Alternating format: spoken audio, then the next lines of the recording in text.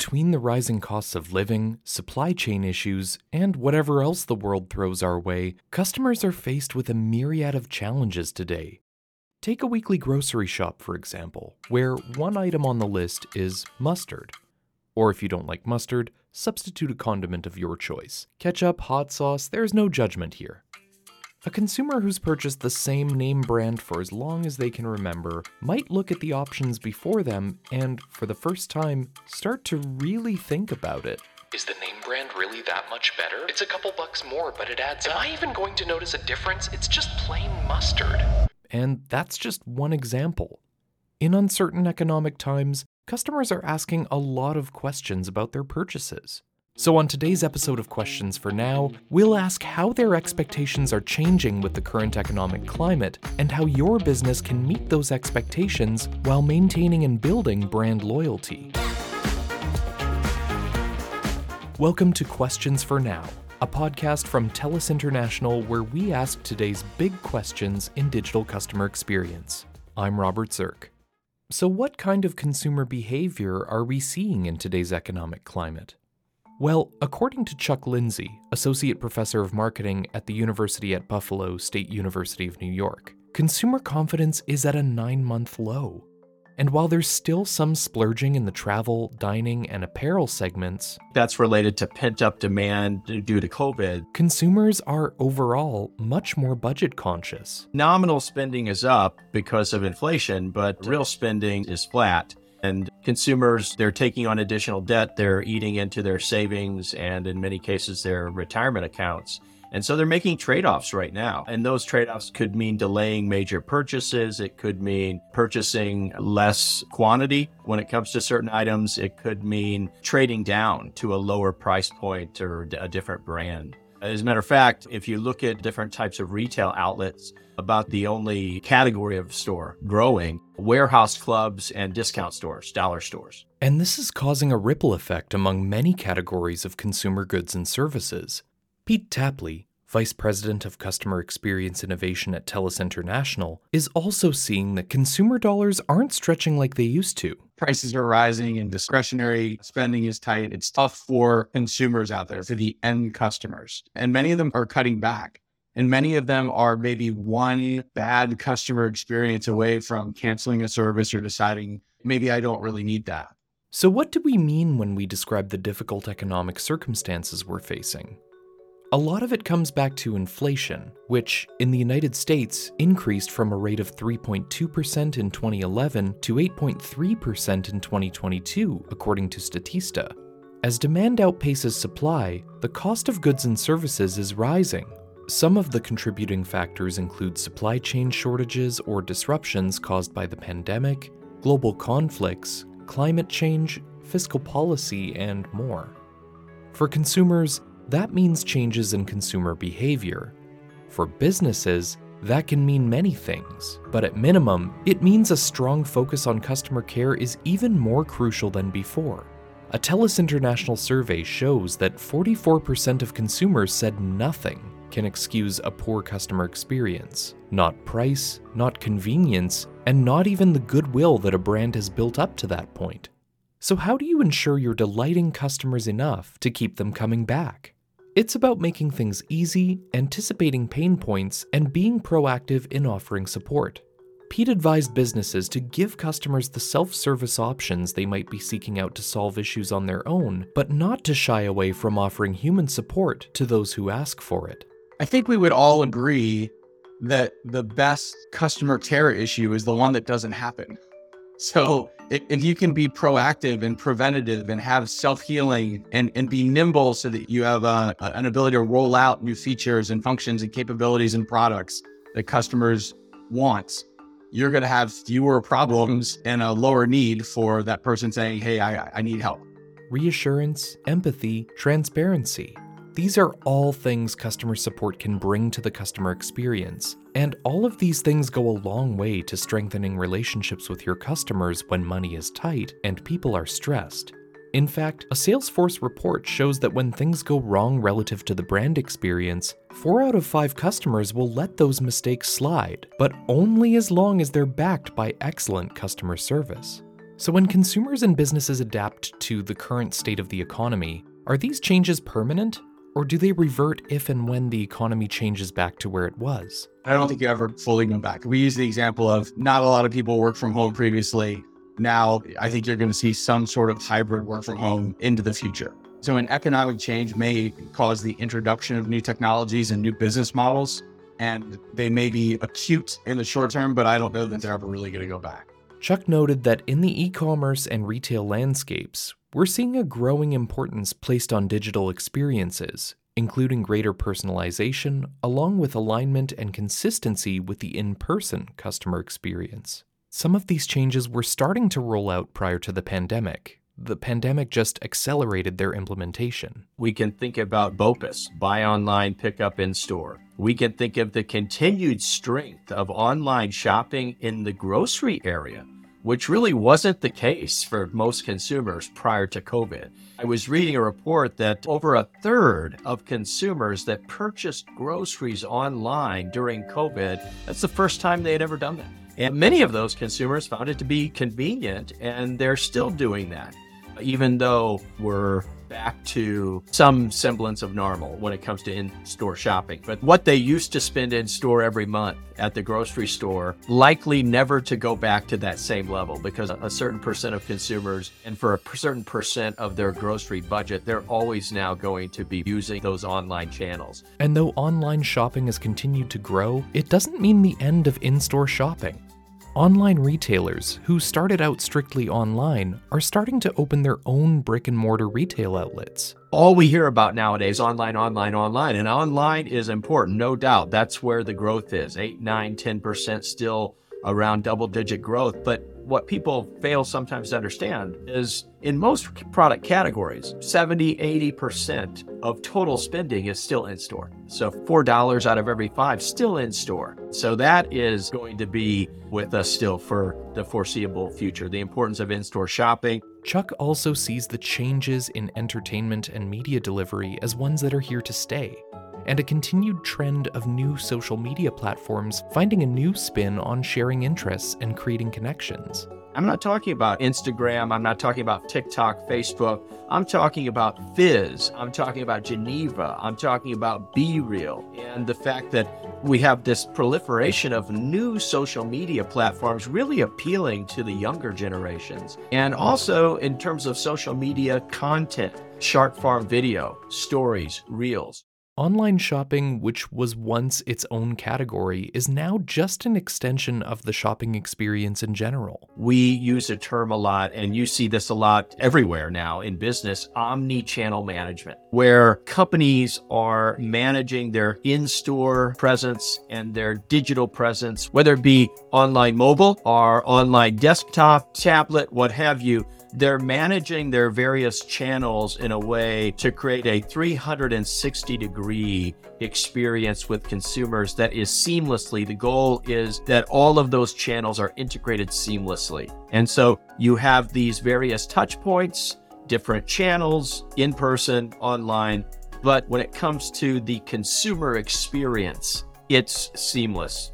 We know we aren't going back to the way things were. So, who are some of the brands leading the way into the future? And what are the most successful brands doing to capitalize on these changes? I think it starts with the brands and the firms that were out in front to begin with. 5 years ago, they were out in front in terms of understanding the customer experience. They were already investing heavily in their digital platforms. They were investing heavily in analytics to really understand the interplay between in-store and online, and how they work together for different customers, different customer groups. How was online perhaps driving foot traffic to various stores and driving the in-person shopping experience? How was, for instance, what was happening in the store creating a situation where people were more likely than to go online? In working with brands across a variety of sectors, Pete identified 2 types of companies. Those companies that are born in the cloud tend to be more nimble. And part of that is just the nature of their newer cloud-based, more flexible applications that underpin their business. So they're able to quickly pivot and adapt and put in a new innovation or try something else. These companies are called scalers. Think fintechs, social media companies, and automated self-driving car companies, to name a few. On the other side, the more established companies are known as transformers. They need to transform their business to avoid having the scalers take their lunch. And they have some real hurdles in that they have large installed base, older technology, complex systems, and system flows. And TELUS International works with these transformer companies, building frameworks to help them be more nimble. First, if there are things we can add on at the front end that are customer facing, that are slicker, that provide less friction with the customer, we can bolt those on. And then we're also trying to, more and more, we're seeing these companies have chief digital officers, have folks maybe even from other industries who are driving the technology agenda. And we found that by working with those folks, they really get the customer experience. They get trying to manage cost of care. They get trying to manage cost of upsell and cross-sell. And that by working with those individuals, we can drive a true transformative agenda, even with these larger companies, as opposed to a keep the lights on agenda. With our digital and physical worlds intertwining more and more, omni-channel CX, personalization, and a strong web presence are key to staying competitive. For example, Nike made big investments in direct-to-consumer models and built out a variety of digital experiences, including an app that complements the in-store shopping experience and a metaverse platform. United Airlines uses travel patterns and consumer preferences to help make finding relevant flights easier and provide assistance that enhances the in-airport experience. And through its communications, Sephora provides personalized recommendations, personalized discount codes, and even personalized email frequency, meaning it will reduce the amount of emails sent to customers who aren't opening them so that people are less likely to unsubscribe altogether. Charles outlined a few of the tactics that successful companies like these are employing, including showrooming, where people see something in store and then ultimately they go home and they get online, they go to the store's website and they order something. Maybe it's delivered to their home, or maybe they pick it up at that same store that they were in. Buy online, pick up in store. web rooming, where individuals are shopping at home and they see something online and they actually, again, thinking about BOPUS, they go to the store to pick it up, but not just BOPUS, they go to the store to pick it up, but then when they're at the store, they decide to actually buy a few other items. and A/B testing. Firms are changing different aspects of the in-store experience. They're changing different aspects on their websites to understand truly what moves the needle, what really moves the needle in-store, what moves the needle online, and also understanding that cross-channel traffic so that when someone does do some showrooming in store, yes, you're always going to lose some folks to the competition, but trying to optimize in store and online so that when they do go online, when they get home, that you have a high likelihood of getting that sale. It all comes back to consumer confidence. When you build trust, There's a little less price sensitivity. You have a little bit of a buffer relative to the competition when it comes to price. to underpin these strategies to gain consumer confidence, to effectively test them and analyze the trends amongst your own customers, you need a strong technological foundation. Technology is the key to personalizing omni-channel experiences. But Pete notes that technology can also be used to pick up on signals that customers are having a hard time finding what they're looking for or contacting support. And now we're really seeing some innovations where even on the company side, companies are embedding technology into the service so that it can be more proactive, so that it can alert that a customer might be having a rough experience. You want to have the tools and strategies in place to pick up on these signals and to extend a helping hand proactively, turning what could become a poor experience into a surprisingly positive one. You see this with proactive chatbots, for example, that can offer to connect consumers with a human right away if that's what they want from the outset. So if you can address those issues through great apps, and then if there is care, make that experience as frictionless as possible. Some of the basics of not having to punch in your phone number and then get asked again. Anything we can do to automate either through an agent or through a bot or through other technology to reduce that friction. Those are the things we're looking for. We've identified that it's important to make investments in technology to enhance the overall customer experience. But at the same time, businesses aren't immune to this challenging economic climate. Many are under pressure, having to make tough decisions to stay afloat. So the road ahead is understandably daunting. Brands need to invest in their tech infrastructure, but many can't afford to get that wrong. Partnering with a firm that understands digital transformation and the technical requirements to make it happen can help dilute the risk of just buying enterprise tech on your own. Plus, it has the added benefit of having guidance to optimize it. The business case for those investments pays for itself very quickly in terms of both some of the typical measures are call deflection, but even more importantly on the customer satisfaction and cross-sell and upsell metrics. Talking about knowing where to start can be daunting, but don't succumb to analysis paralysis. Pete notes that these changes don't always require a complete overhaul. It's continuous improvement. It's iteration after iteration of making small adjustments and changes and improving things over time. And that's not to discount the fact that, yes, I recognize that moving to an omni-channel, cloud-based contact center management system, that's a big change. I get that. But there are also little things you can do along the way. And what the net effect of those little things is, while you are going to be improving customer interactions, a lot of those customer interactions are going to be automated. They're not going to go to the call center. And as a result of that, what you're going to end up is the really complex, frustrating items are the ones that are going to still go through to the call center. As much as automation will play a larger role in digital customer experience, it doesn't mean the role humans play will diminish.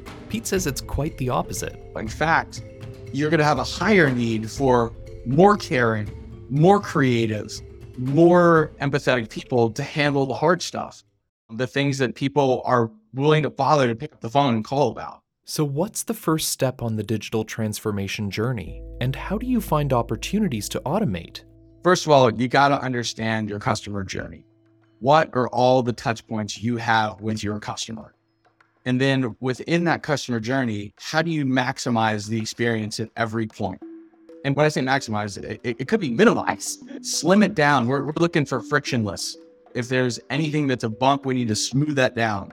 And then strategically look at it. Asking questions like, is this an automation that would smooth it down? Is it a caring, compassionate person that would smooth it down? Is it AI that would smooth it down? Is it teaching your AI better to be more human so that it's a better interaction? So it could be lots of treatments for each of these rough patches, but taking it interaction by interaction, doing the testing and trying different things and offering options at each step in that interaction.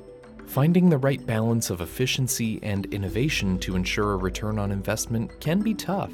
Do I cut expenses? Do I manage to my bottom line? Or do I make investments and invest in the customer experience in hopes that I can retain customers, in hopes that I can maybe grow wallet share or grow my top line? And that's where working with an experienced partner like TELUS International can check all those boxes. Chuck and Pete emphasize that looking toward the future, consumers will come to expect a customer experience that's user-friendly, easy, frictionless, and in the flow of people's lives. Chuck spoke to some of the enhancements to e-commerce and retail that will deliver some of these effects, like social commerce. I think people underestimate how big social shopping is going to be in, let's say, 5 years. We're already getting to a tipping point.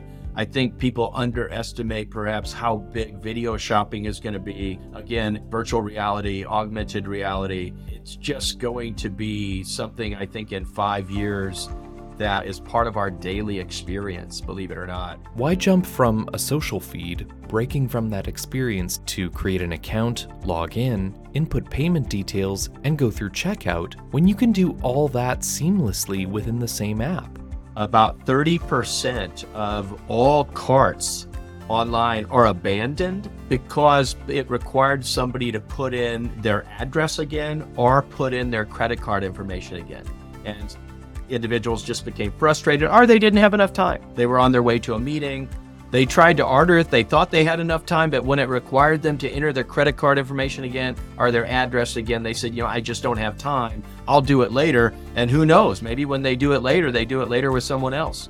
Streamlined payment systems in the future where you don't have to do that. You just press one button, or it's QR code or digital wallet version 3.0 or 4.0, where it's a push of a button, or it could be voice. I know I've been reading about some voice activation systems in that regard where you just say, buy this. And generative AI can deliver personalization at scale for recommendations and messaging, dialing into each customer's unique preferences. AI is certainly the game changer. So, we spent a lot of time trying to make AI more human and more user-friendly.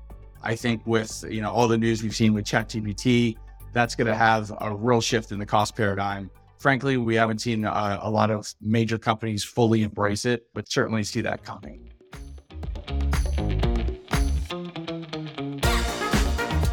Thank you so much to Chuck Lindsay and Pete Tapley for joining me and sharing their insights today.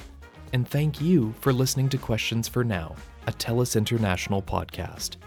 If you're enjoying the series so far and you think our podcast cuts the mustard, please subscribe or follow on your podcast player of choice.